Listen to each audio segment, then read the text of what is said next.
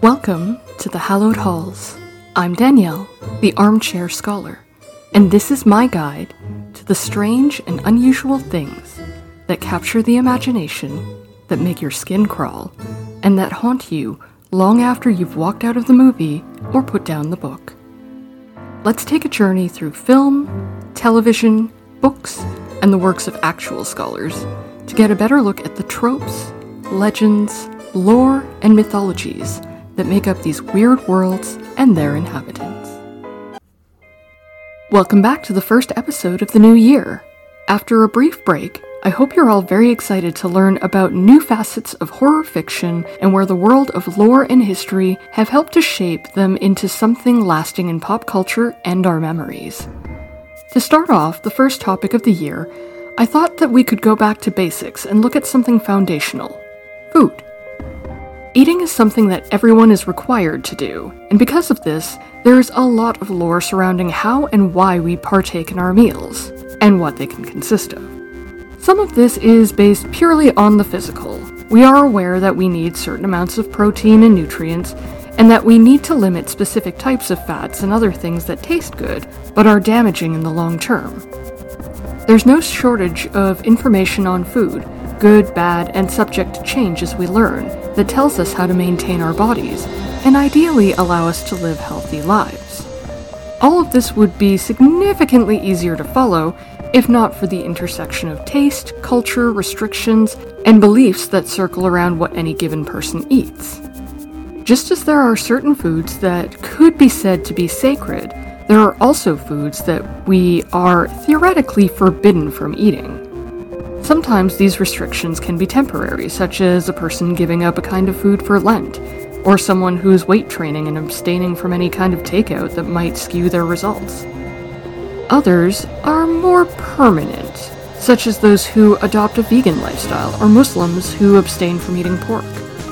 There's a lot that could be said in regards to what we do eat, but part of today's topic comes to us from those invisible barriers that people encounter in forbidden foods.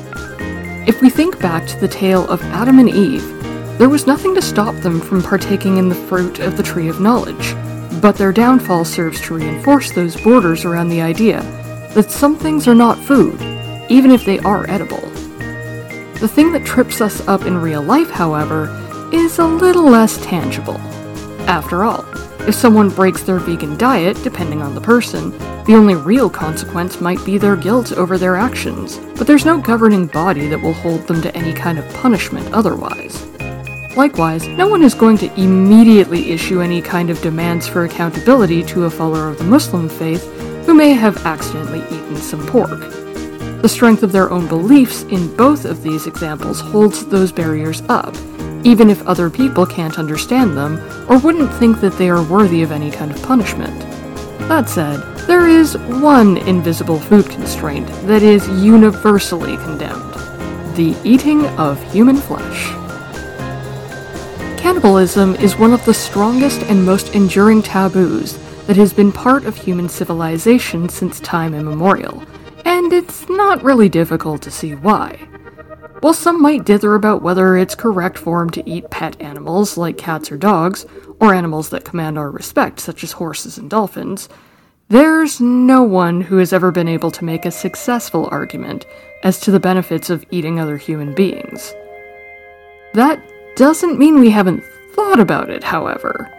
Occasionally, casual eating of the poor has been suggested as a means of bringing attention to their plight, and consuming your fellow man has been used as a metaphor to highlight the cruelty and selfishness of human nature.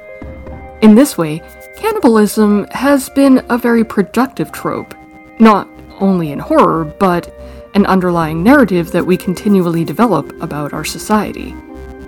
And it's gotten no less productive as we go on. So I'm going to suggest you grab a snack, join me on our journey as I endeavor to be your guide to a history of cannibalism in fiction. There are some surprisingly larger names of fictional cannibals to cover, with one reigning supreme in the world of pop culture, but we'll be getting to him later on.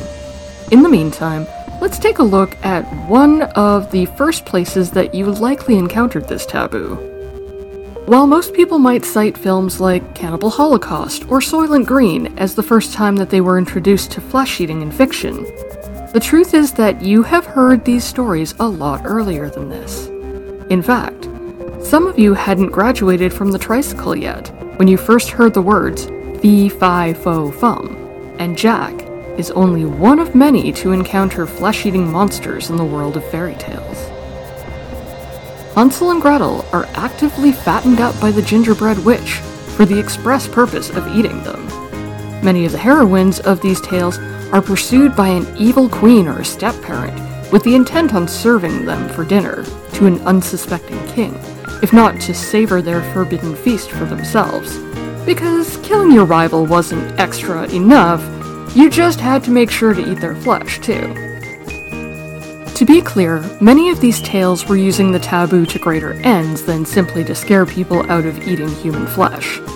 After all, most people aren't needing to be told that it's wrong to eat your neighbor. I should note that there are a number of different interpretations to what the flesh-eating might mean, and with stories this old, especially stories that grow and change with the times, those meanings are a lot less stable and likely to shift depending on the teller, the political climate, and the time period, among other factors. We're going to unpack a few of them, as these stories have served to inspire some of our more ghoulish takes later on in history. As always, we can only cover so much, but I think it's worth it to get into what our first introduction to cannibalism was, and how it could have shaped our point of view on the concepts of evil and food. To do this, let's start with some of the most obvious good versus evil tales, the Fair Maiden and the Older Woman stories. Just thinking of the older woman and the younger girl, it's likely that a lot of you immediately thought of Snow White as envisioned by Disney. And you aren't entirely wrong in thinking of this particular heroine either, as it was definitely the intention of the evil queen to consume her, one way or another. For those of you who are only familiar with the dwarves who whistle while they work, previous incarnations of the tale still featured the huntsman being sent to kill Snow White to appease the queen's need to be the most beautiful woman in the land. What's different is the trophy that he is to return with. It's entirely plausible that the Disney company decided to sub the heart in as the desired proof that the girl was dead for the romanticism, because there is a kind of poetic element to that kind of request. It's also a lot less on the nose than the prior incarnations of the tale, where the evil queen straight up asks for her lungs and her liver. In any case, the need for the huntsman to show up with a trophy of organ meats rather than something that would be easily identifiable, like her head, shows us that the intention was not only to kill the girl, but the queen had always intended to eat her too. Again, interpretations on the themes of these stories can definitely vary, but one thing that is very obvious in the case of Snow White is how the tale is driven by the fear of aging and becoming replaced by the younger generation. In older incarnations of the tale, Snow White is actually just a child, but the queen is utterly horrified of the woman she will become if the girl is allowed to reach puberty and, thus, sexual maturity. Her attempt to consume the younger girl can then be read as a way to not only take out a rival before her time, but also to absorb her essence in an attempt to steal more time to be young and beautiful. Writer Matt D.B. Harper of Owlcation wrote that the evil queen does not eat to sustain life, she eats to obliterate Snow White and to, in some way, possess her characteristics. He adds that the cannibalism stands not for the mother's retaliation in terms of feeding, but rather in terms of sexual jealousy. This might all seem like a dramatic take on the tale, but it does reveal a lot in terms of how cutthroat a woman's station could be, and to some degree, still is. While this is just a tale, it's worth it to keep in mind that this same competitive need to remain young, beautiful, and locked in their role has a precedent in real historical monarchs. In 1610, Hungarian Countess Elizabeth Bathory and a number of other co-conspirators were brought up on charges of torture and murder of at least 80 girls. It's likely that number is much higher, considering her targets were often servants and peasants. Bathory, it was said, would bathe in their blood as a means to retain her youth and beauty. While there are no reliable accounts that she ever engaged in cannibalism, it's still worth noting how her need to remain beautiful required the sacrifice of other, often younger, girls. Harper commented that one of the things that set Snow White apart was that this was a tale that involved cannibalism among royals. This makes it easy for most of us to vilify the queen of the story, but it should be noted that the taboo act says a lot more about her and her role than simply to make her someone to be hated. For the most part, we understand that her actions are unforgivable, particularly since it's made clear that she intends to savor her victim as if to gloat over the fact that she won. Still, this just goes to show how important that victory is and how aware the queen is that eventually she will lose. Her station, as with many women born into nobility, is directly tied to both her beauty and her youth. As she gets older, especially as she reaches the later stages where she is less fertile, or if she is showing that she's unlikely to produce a male heir to the throne, her beauty is all that will keep her in the grace of the position she holds. A younger girl who has not yet proven that she cannot produce a new king would be a very real threat, especially if it was a younger girl who was already of noble bloodlines. Given that the queen of this story is a step-parent, her claim to a royal title is not secure, and if we consider that women in this position could be, and historically were, punished for their failures to produce, we can see where her need to destroy her rival can be all-consuming unto itself. And she wasn't the only one to partake in this game of destroying the women around her. After all, in the end, though Snow White doesn't engage in the taboo act of trying to eat the flesh of her stepmother, the evil queen is made to dance to death in red-hot shoes at Snow White's wedding, no less.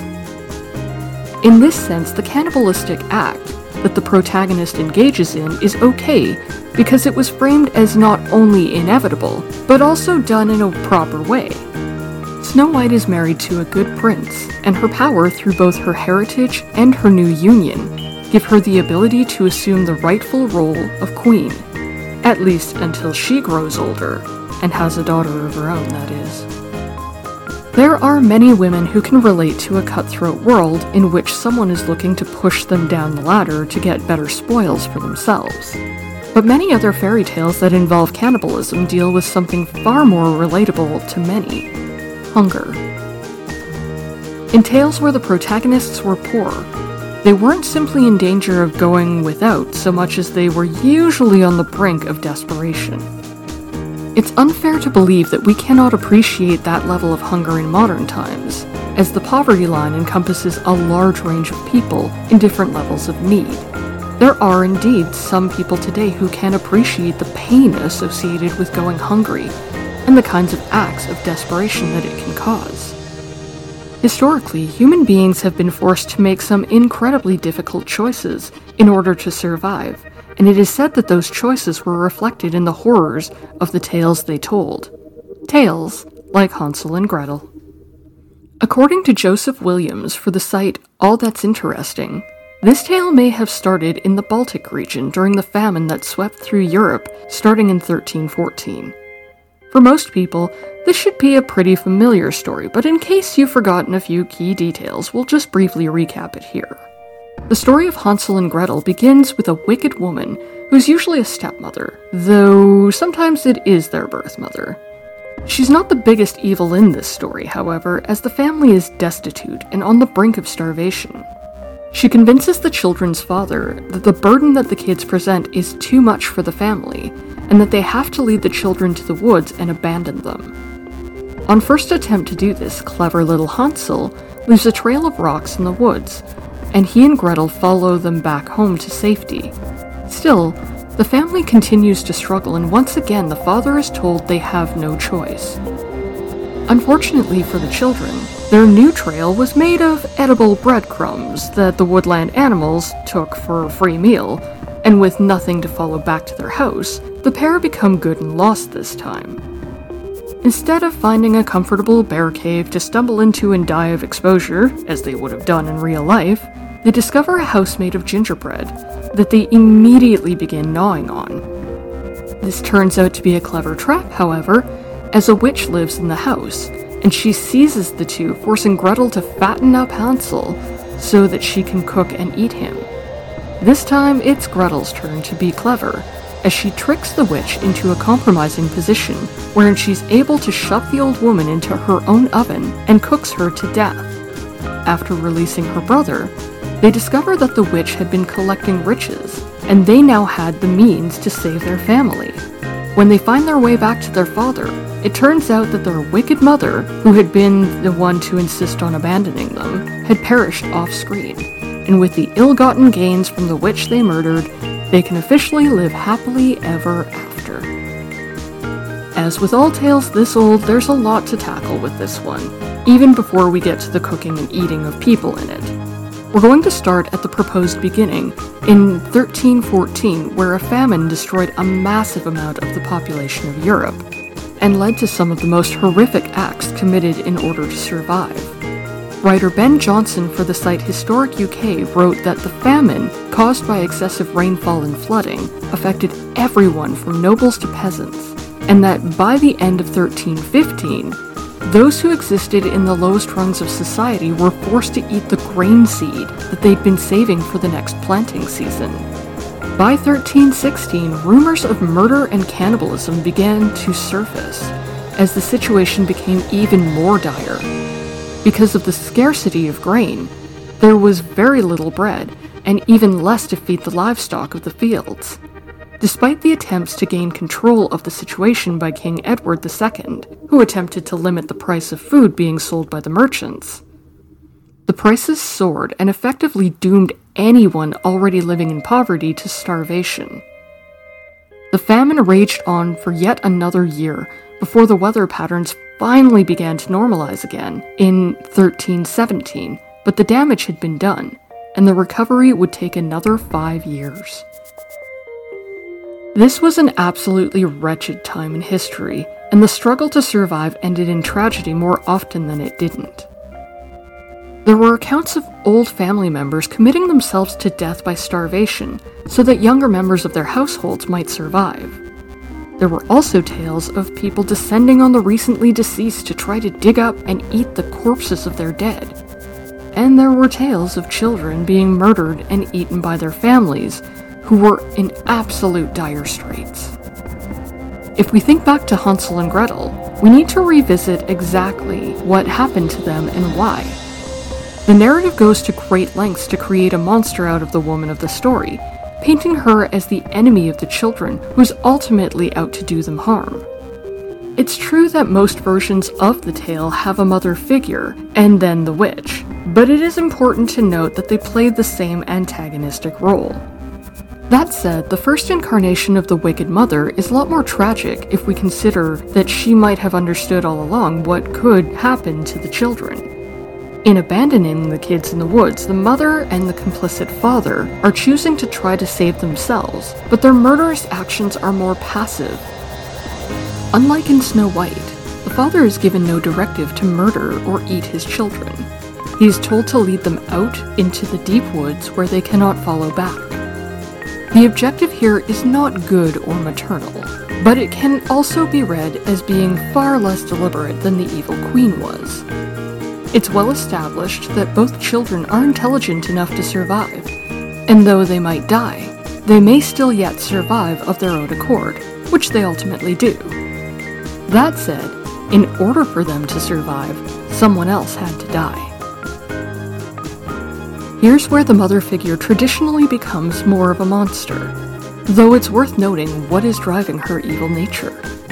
If we consider the possibility that the mother and the witch are one and the same, we can see the toll that starvation and the burden that children would have presented on the household. Looking at the tale from this perspective, the children are sent away and immediately find another house, this one being something that they can eat their fill of.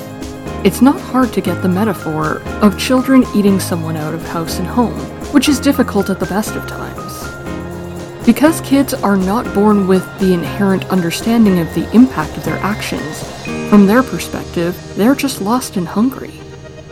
From their point of view, this gingerbread house is a dream come true, but to a struggling mother, it may be taken as a battle of trying to maintain a home with something in her life that has become all-consuming and even parasitic. It's not hard to imagine that in times of great stress, like a famine or a massive world-altering event that affects everyone, that one would look to their children in this kind of situation and start to see not their loving family, but an adversary that has to be destroyed in order to survive. After all, the children are the direct cause of the witch's death, and when they return, their mother has also perished. Given that the burdens of the household were traditionally placed on the backs of women, this struggle between the wicked woman and the children may be interpreted as the race to outlive the other in a battle they were never going to win, not unlike what we saw with Snow White. Unlike with the royals, however, this tale isn't meant to be about the mother or the witch, as they're mostly given no other characteristics other than to be cruel to the kids. Their deaths are far less interesting and mostly just a hand wave away. This story is meant to say something about the children by speaking to them, as well as the rest of the audience, directly. This is an important note to keep in mind, as we need to recognize that despite a widespread belief that these tales were crafted specifically for children, they were never necessarily the intended audience. That isn't to say that they weren't expected to learn from the core values of the tale, however. As Harper stated in his article, the children are threatened with being eaten because they indulged in gluttonous temptation, something that is absolutely not allowed, not only in pious homes, but poor ones as well. When times are tight, it has been the norm both historically and even now that everyone in the family needs to sacrifice for the greater good of keeping everyone together and alive. This is a lesson that children had to internalize in a famine, but it's also something that older family members needed to be reminded of. That sacrifice is painful and often comes in the form of going without, whether that means luxuries that other people take for granted, like new gadgets or even clean clothes, to the basic necessities like food. Food scarcity is something that comes up a lot in fairy tales that feature cannibalistic characters, as does the saving of the family by some means that allows them to defeat that which would devour them. In tales like Jack and the Beanstalk, the title character is initially taken to be swindled because he traded actual goods that could be sold for beans that no one else believed were magic. Upon finding the beanstalk the next day, Jack is able to discover a land that he would never have been able to reach before, and by extension, he's able to provide for his family. That's only after he kills the giant in the way, that is. Once again, we see the child character presented like a parasite to the villainous character of the giant, who has been presumably using the people of England as a food source. That alone is a bit of a clue as to one of the ways that we can interpret this particular tale. Jack, we will note, is not unlike our other characters that we've been looking at so far. He's caught in a predicament that leaves him in dire need of food, but the solution is on the other side of something that is going to consume him whole. The major difference in this tale is that unlike the evil queen, who was consuming out of jealousy and a need to retain her youth, or the gingerbread witch, who had embodied the eat or be eaten mentality of a famine, Jack's threat is something that can be seen as a bit more tangible, even if it's not something that we can always touch. The giant isn't necessarily the cause of the food scarcity in Jack's life, but it is a being that both hoards wealth and feeds on his English brethren. There are a couple of different ways that we can see this figure, but it does have a pronounced looming presence over this boy and his life. The fact that he lives well above the child's country, in a place that would have been unreachable had it not been for mostly an accident on Jack's part, gives a sense of an elusive group like nobility or even a governing body. This symbolism becomes a bit more on the nose when we think of how the giant declares that he knows what the blood of an Englishman smells like just from Jack's presence in the room. It gives the definite impression that this is something that he's had a lot of, and brings to mind the image of someone like a tax collector. It's worth noting that, like in Hansel and Gretel, it is only through Jack's intelligence that he is spared becoming a meal, and bringing home the spoils of what the giant had been hiding. There is no strength involved in this feat, and ultimately the young boy is capable of getting what he wanted by outsmarting something much more powerful than himself. In that sense, this tale can be interpreted as a fantasy that embodies the saying, "Eat the rich." It's true that the giant is never directly linked to the poverty that Jack lives in, but there is something particularly vulgar about the lifestyle he leads. Unlike in stories that are rooted in times of famine, like with Hansel and Gretel, the struggles of those who live in dire situations are largely ignored by the upper classes of society.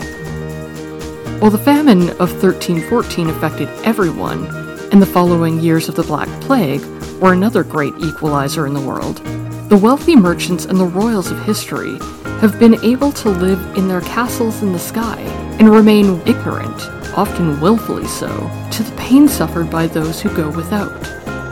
With this in mind, it's not an accident that this tale is one that has been adapted many times in more modern cartoons, some of the more notable involving trickster characters like Bugs Bunny.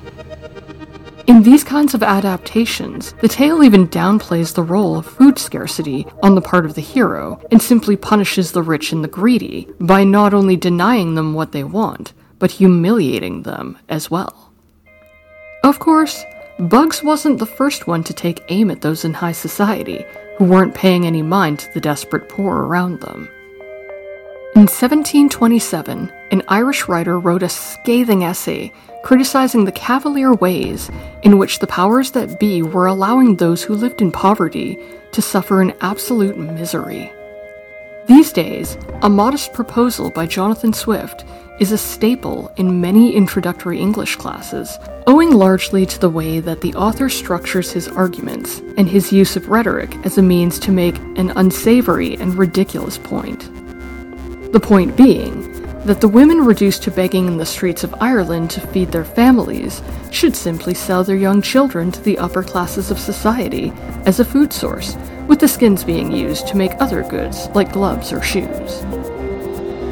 Swift's essay became rather infamous in this regard because he didn't skimp on the details, going over the different ways that children's bodies could be turned into specific dishes, and the way that the leftover hides could be used. It's only at about the halfway point in the essay that the writer tips his hand and reveals more directly exactly who this piece is aimed at.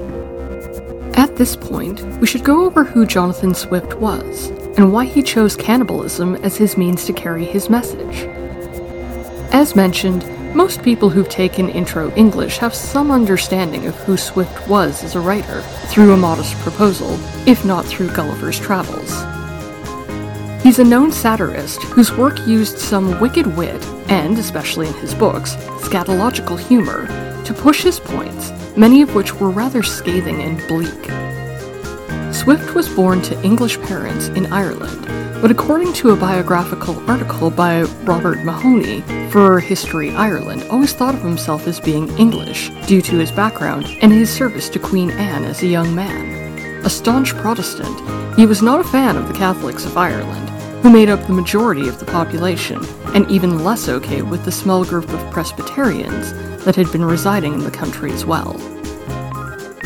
According to Mahoney's article, Swift had been looking to continue to work in England full-time, and considered his station in Ireland as tantamount to exile. Clearly, this would be the last person you would believe would be the one to stand up for Ireland as an independent nation, and buck back against the draconian restrictions that the English crown had been keen to place on the country to keep them not only subordinate, but in dire states of poverty.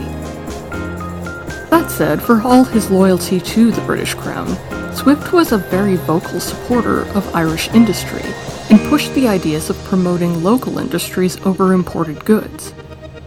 He was also highly critical of absentee landlords that were bleeding their tenants of everything and creating the problems of wealth disparity in the country.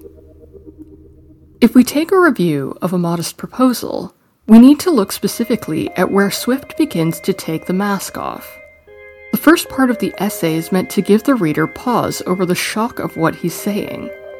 It draws the audience in by the vile suggestion that these beggar children are only being productive to society as a means of food for the rich, and the gusto with which Swift describes their culinary uses are a bit revolting, even if they aren't anywhere near as graphic as the cannibals in fiction that we're coming to. Where shock becomes message begins when Swift gives an indication that the wealthy among them are already engaged in a kind of cannibalism, citing that landlords should be quite fine with the idea of roasting and eating children, seeing as they have already devoured most of the parents. As the proposal continues, Swift carries on with the logistics, but his anger is palpable by the end, his critique circling around the way that the English rule has allowed not only the poor, but the old to fall into a place where they are in dire straits, and has imposed so hard upon the country that even the young men are affected and unable to work. The end of the essay is blunt in its message that the welfare of the Irish people would be best served if those in power would address the issues of the landlords bleeding their tenants of everything they have, and if those in the country would support their own local industries instead of looking to outside imports. These were big issues that Swift had been pushing back against since as early as 1720, many of his suggestions being flat out ignored. By relying on the taboo to carry his message, Jonathan Swift caught quite a bit of backlash for his proposal, but it was finally something that couldn't be swept aside. His method of using horror might have been distasteful to them, but that might also have been because the horror in this case was openly hostile to the point where they couldn't ignore the message, nor how they'd been insulted. In some regards, the true horror of the plight of the Irish people was how systematically they were being trampled on by the English crown. Starting all the way back to the reign of Henry VIII, over 200 years before Swift's time, the Irish Parliament was only able to convene with the permission of the king. Over the next couple hundred years, the country would be saddled with restrictions on their trades, prohibited from exporting anything unless it was through English control, assuming they were allowed to export anything at all. In 1699, the Woolen Act denied Ireland the ability to export any of its woolen goods to any country at all, effectively kneecapping its industry and removing it as competition for English woolen goods. There were those in Ireland who held favour with the English court, but their status did little for the people who were left destitute and starving in a country with increasingly less autonomy. With this in mind, it's easy to see why Swift would have felt like he was battling a tide. The level of injustice against these people had been going on for hundreds of years by the time that he'd written A Modest Proposal, and after nearly a decade of writing well-thought-out and polite notices to help introduce changes to the system that were hurting so many people, Swift realized that he was going to have to get attention from the powers that be in a much more drastic way. Of course, this was a hyperbolic tactic to get attention to the ways that poverty was ravishing the Irish people and making their lives miserable. No one actually took him up on his proposal, though some were said to have missed the point entirely, and no one actually decided to breed Irish children for sweetmeats and fancy gloves. That said, this isn't the last that history saw of the skulking specter of cannibalism, and the Irish weren't the only ones who found themselves in a position where starvation was a very real threat. In fact, there are a number of American stories that have pitted people against the elements with dire consequences. For other tales, or just to find out more about how much cannibalism lingers in American history, do check out my show notes, but for our purposes, I'm going to focus in on the best-known instance of where people were trapped in a situation where they were forced to consume other human beings. We're going to be heading out on the Oregon Trail and taking a shortcut with a group that became infamously known as the Donner Party. Before we get to that, however, we're going to take a brief pause for a friend of the podcast. Take it away, Naomi. You remember that sound? Yeah, you do. The 1990s. It was fun. Lots of fun music, good times, bookended by pop bands. And right in the middle, we got a little grungy. So many artists came and went and left us wondering, what are they doing now? We know what Marky Mark ended up doing, but what about the rest of the funky bunch? Alanis Morissette had a pop career before she made it big with Jagged Little Pill. The KLF, an EDM band from England, got Tammy Wynette to sing on one of their tunes. All kinds of crazy stuff happened, and we're going to talk to you about it with interviews with some of the biggest stars of the 90s on Dope Nostalgia, the podcast. I'm Naomi Carmack, and I'm your host. Check us out on Stitcher, Spotify, iTunes, anywhere you get your podcasts. And look us up on the internet at dopenostalgia.com.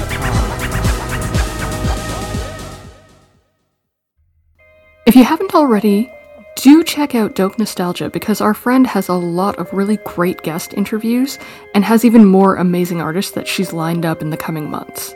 But until then, let's get back to the doomed trail that became known as Donner Pass. It's a piece of American history that a lot of people get the barest scrapings of. But the one part of the tale that has risen to the top is that the group that had been dubbed the Donner Party had been traveling on their way out west and ended up resorting to cannibalism to survive. To be fair to them, as we've already seen, there is a precedent for this throughout history and throughout different cultures, well before the American indigenous populations were in contact with anyone from Europe. In fact, as you'll recall, I had mentioned before that the act of getting caught in a harrowing situation where people are forced to make horrible, impossible decisions was uncomfortably more common than we might believe. While it wasn't an everyday thing, it certainly happened that people were forced to eat their dead, some of whom were at one point alive when the decision was made to eat them. That's getting a bit ahead of ourselves, however.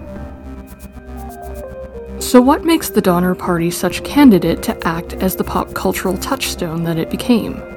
Surely you've heard the jokes about this, despite it being a fairly well-documented American tragedy. There's certainly enough ephemera out there in the form of cookbooks, games, and stories that has kept the events of the winter of 1846 from slipping into the backs of history books and getting forgotten there. The answer to that question is a little bit more complicated than we'll be getting into here, but suffice it to say that a bigger part of it is precisely because there is so much ephemera. After all, Moby Dick was inspired by real events that took place, including the sinking of a whale ship in 1820, a couple of decades before the Donners and Company began their trek across America. Melville's novel might be heralded as an American classic, but there are multiple stories behind it, and the sunken ship that ended in tragedy and cannibalism for its surviving crew is just a passing note in historical records. The Donners, on the other hand, you don't have to dig too far to get the details on what happened. There's also the little added bonus that the lake where so many of the members of this party perished is still there, and there are real places where you can visit to see exactly where it happened. If you live outside of America, you might not know much about this event at all, aside from the whole eating other humans part. We're going to unpack this because this is a bit of a unique story about what drove people to survival cannibalism. For more on the differences in the types of cannibalism that one might be partaking in, we'll be covering a little bit of this in the coming up episode in 2 weeks' time. But for a brief rundown of this, do check out the videos by Caitlin Doty of Ask a Mortician linked in the show notes. But with that, let's talk survival. Up to this point, you might argue that all the instances we've talked about could be classified as survival cannibalism.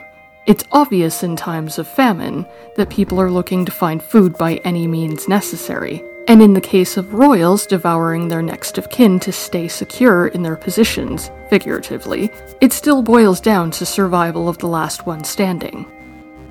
This, however, was a survival situation that was manufactured in a different way than what we saw in what was going on in Ireland during Jonathan Swift's time. In the 1840s, the United States of America was actually much smaller, much of the land still being under the control of Mexico, and large areas that were still being occupied by the indigenous populations. That wasn't going to last for long, with President James K. Polk in charge of the country, who had just come into power in March of 1845. Polk is known for starting the Mexican-American War over Texas in April of 1846, though his true intention was to shake California loose from the control of the Mexican government. The San Francisco Bay was home to a very lucrative port that would open a lot of trade opportunities to the country, and Polk was eager to grab it before one of the more powerful European countries could claim it for their own. All of this came as a bit of a sore spot for Mexico, to whom belonged a fairly decent amount of what we know as America now. Still, those settlers who were living in the country were told that it was their God-given right to move out west as outlined in Manifest Destiny, and they were only emboldened by figures like Lansford Hastings. If that name isn't ringing any bells for you, you're going to want to remember it because this man is almost entirely responsible for why Truckee Lake in Northern California is now called Donner Lake.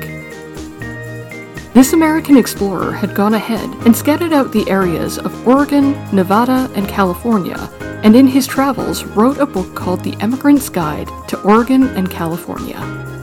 This book became the essential resource for those looking to move west, into Oregon especially, but there were routes through the Sierra Nevada mountain range to get to California as well. There were a few issues with this book, not the least of which is that it promoted travel to a place that, as previously mentioned, didn't actually belong to the United States yet. There was also the issue that Hastings hadn't traveled everywhere he'd been promoting in his book, including a specific route that was touted as a shortcut called the Hastings Cutoff. This so-called shortcut was a route that he had seen on paper but had never traveled himself when he published his book. In fact, it was only after Hastings had struck a deal with a man named John Sutter that he tried the shortcut that carried his name and found it incredibly difficult to impossible to get through with just him and another guide.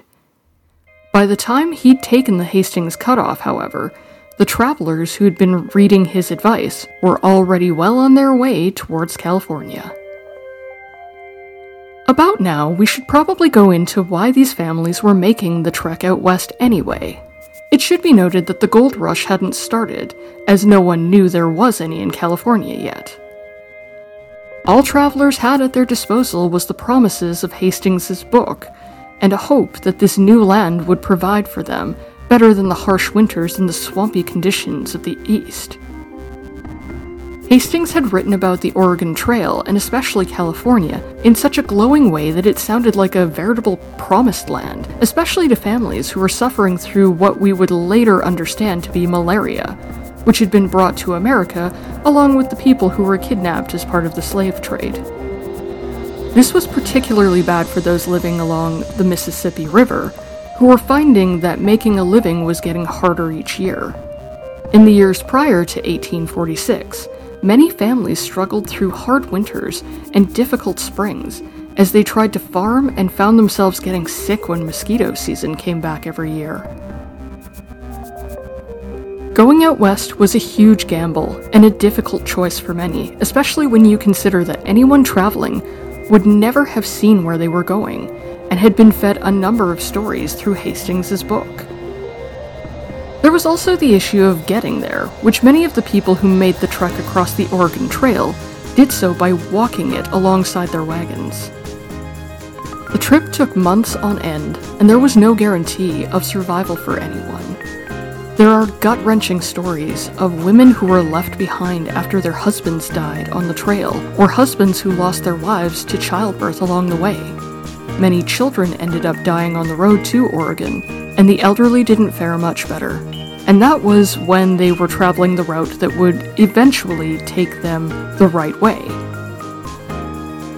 as you can imagine, trying to travel in 1846 based on the writings of a man who everyone generally trusted, though few should have, and taking an already perilous journey where dysentery and any number of parasites and wildlife could bring you to an early end, would have been a massive undertaking that one would want to be extremely prepared for.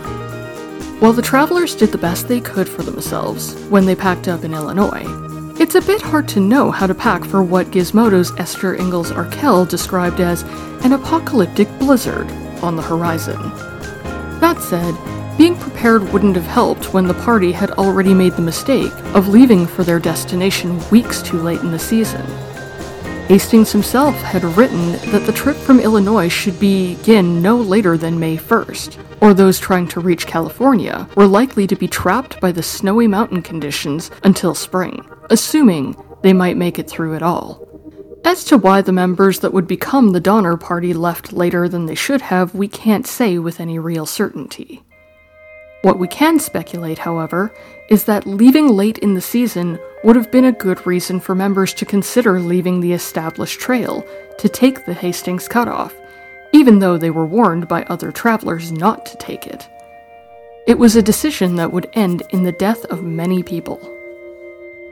For a more detailed look into the disaster that was this traveling group, I highly suggest picking up The Indifferent Stars Above by Daniel James Brown, as well as checking out the other resources that are available in the show notes.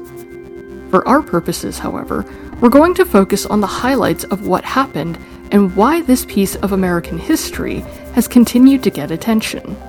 We're going to pick up this thread where things turn bleak, when Truckee Lake, in Northern California, becomes Donner Lake. Upon arriving at this spot, the families and fellow travelers who had taken the Hastings Cutoff were well within the reach of their destination in California.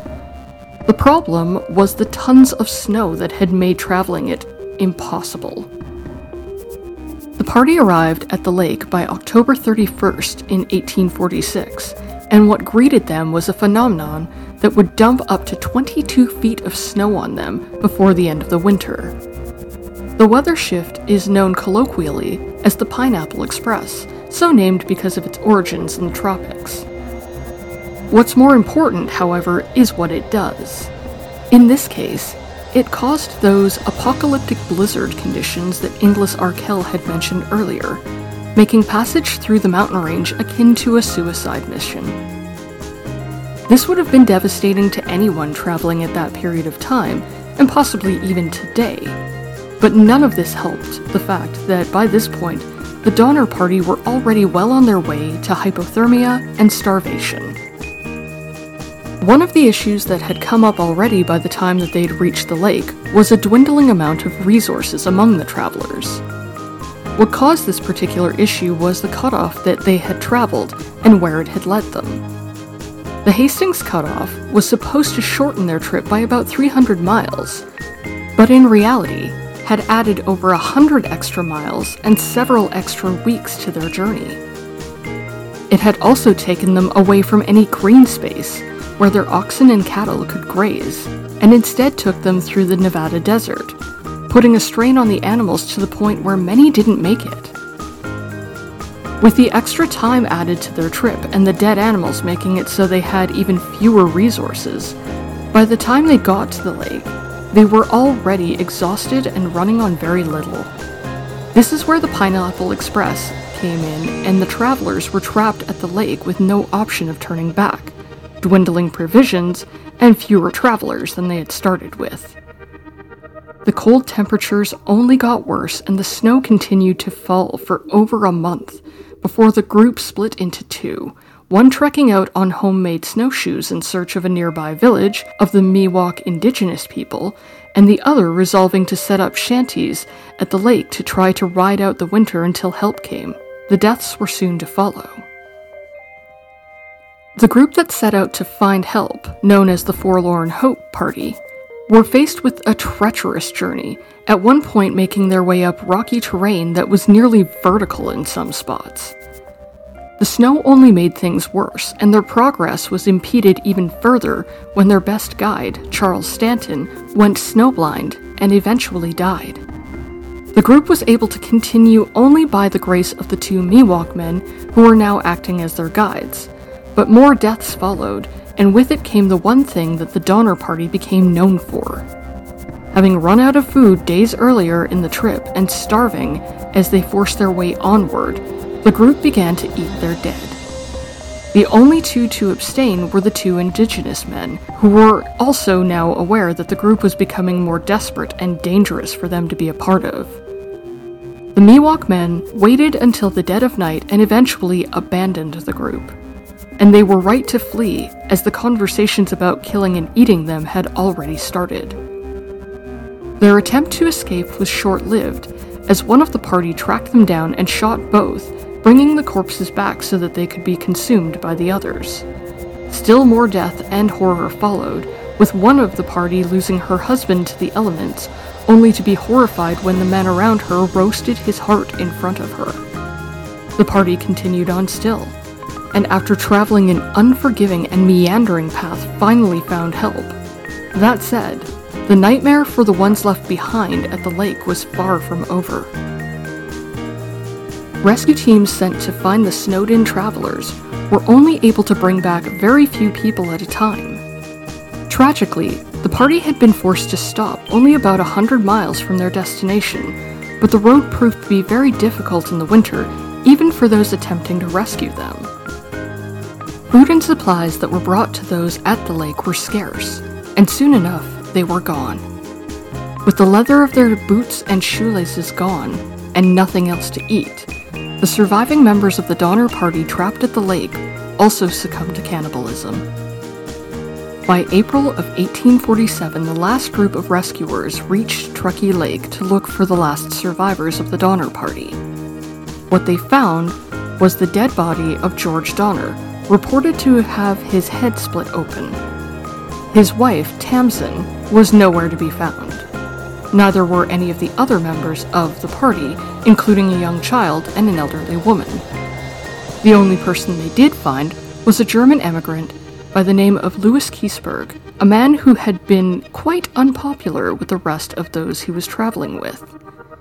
His reputation of being a difficult man, some even claiming that he was cruel and abusive, particularly to his wife and young daughter, did little to endear him to those who found him butchering the internal organs of one of the other party members.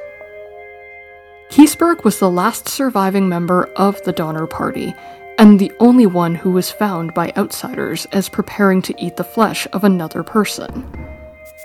By the time that he was brought back to their destination in California, of the 87 travelers who had been a part of this group to take the Hastings cutoff, only 45 survived.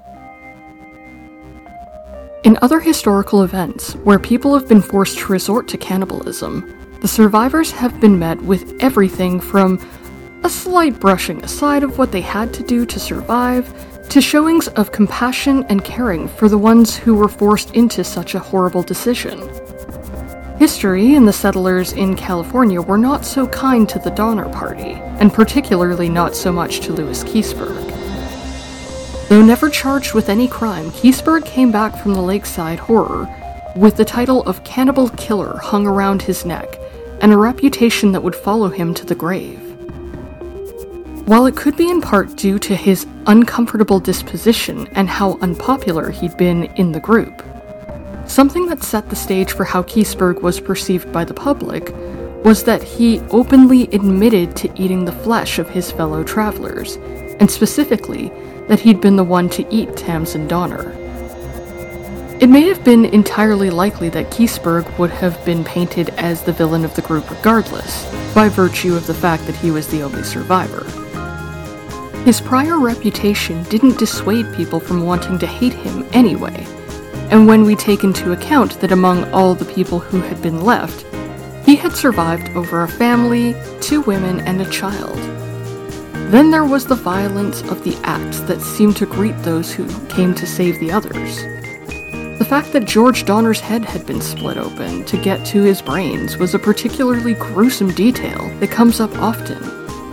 Or the fact that the little boy's body had been used for food painted a picture of a monster despite the fact that Keseberg swore that everyone he ate died of natural causes. He even insisted that Tamsin had taken a fall and, knowing that she wouldn't survive, insisted she wanted him to eat her. Hugh believed Keseberg's story, and it made for even more damning evidence against him when he was found with money and jewelry from the Donners on his person, though he claimed that this was to give back to those who'd survived the ordeal after he'd been rescued. Keseberg was never found guilty of any crime, as we said, but in the trial of public opinion, he was guilty and his reputation never recovered. There are a number of reasons why the Donner Party lives on in infamy as a pop culture phenomenon. One of the first is how close it is to the world around us in North America, both in location and in time. While the 1800s are not as close as all that, they aren't that far away either. We can trace that far back, and their way of life, while different for a lot of reasons, isn't unrecognizable in the same way that life in the 1400s would have been. In this regard, we can also relate, to some degree, to what would have prompted them to move in the first place. The call of opportunity and the promise of something that offers a better, more hopeful, and healthier future would likely sway anyone to take a risk. That said, perhaps one of the reasons that we are less sympathetic to the Donner Party is the reason that they became a part of history in the first place. Unlike other bouts of historical cannibalism that was prompted by the need to survive, or even cannibalism that was part of something sacred that honored the dead, this was cannibalism that was the direct result of that westward expansion. It is a bit unfair to be laying the blame at their feet entirely, considering that they were told that this was an option available to them, and the political and power structures around them had been working to make that a viable option through violence that they were largely not a part of. That said, their trek was entirely prompted by the idea that they had the right to do this, and that what they were moving towards was already theirs, despite the fact that it was absolutely not. The consensus among those who have written about this disastrous trip was that instead of forming stronger allied bonds to keep each other safe, warm, and alive, the travelers had been fighting quite a bit between each other, long before the snow had fallen. It paints a picture of a group that was motivated not by the values that we commonly associate with sympathetic heroes, but a kind of self-centered need to be the last one standing. This was the specter that dogged Louis Keseberg's every step from the time that he left the lake, but it now hangs around the entire group. We have no problem making jokes and creating fictional stories around those who had to take the harrowing journey because, in the end, they did not emerge the victims of a horrible circumstance, but almost more like unintentional villains in a tale that usually only hits the worst of the highlights. And with that, I think we can leave the Oregon Trail and those who've been forced to eat other people to rest for now. As you can see, history has a lot to offer us on the topic of cannibalism, which is likely why it's become such a mainstay in fiction. In fact, as you'll find out in the next episode, this is one trope that is going on strong in the world of horror and fiction in general. I hope that you'll join me next time when we talk about some of the most interesting, and of course, the most famous, cannibals in fiction. And for those of you who are extra keen to find out even more about cannibals who didn't make the cut for my episodes, starting this year, you too can get some extra credits through my Patreon. Starting at the $2 level, extra credits include books and films that were either cut for time or didn't quite fit the discussion, but are well worth your time if this topic is of interest to you. One of the ones that's available right now is on Sweeney Todd. You can also get early access to episodes, transcripts, and even bloopers for those at higher levels. And a special thank you to my patrons, Maggie, Tim, Jonathan, Melissa, Rihanna, Bibliobot, and Megan. Without your support, this podcast wouldn't be available on all the platforms it is. Your support means a lot to me, and it makes it that much easier to continue doing what I'm doing. Thank you so much. Extra special thanks goes to Jonathan Glass for his work on the sound editing. He is the musician behind the musical project Sea of Dead Faces, as well as his solo work under the name Jonathan Glass. Check him out on Spotify or Apple Music for some dark, atmospheric tunes. And with that, thank you all again for joining me. Next time we're going to be getting a good look at how cannibalism has been a big part of our popular fiction for quite some time, and exploring how these narratives about eating people can say so much about our fears and even more about how we love. But until then, remember to keep studying, and wherever possible, let curiosity be your guide.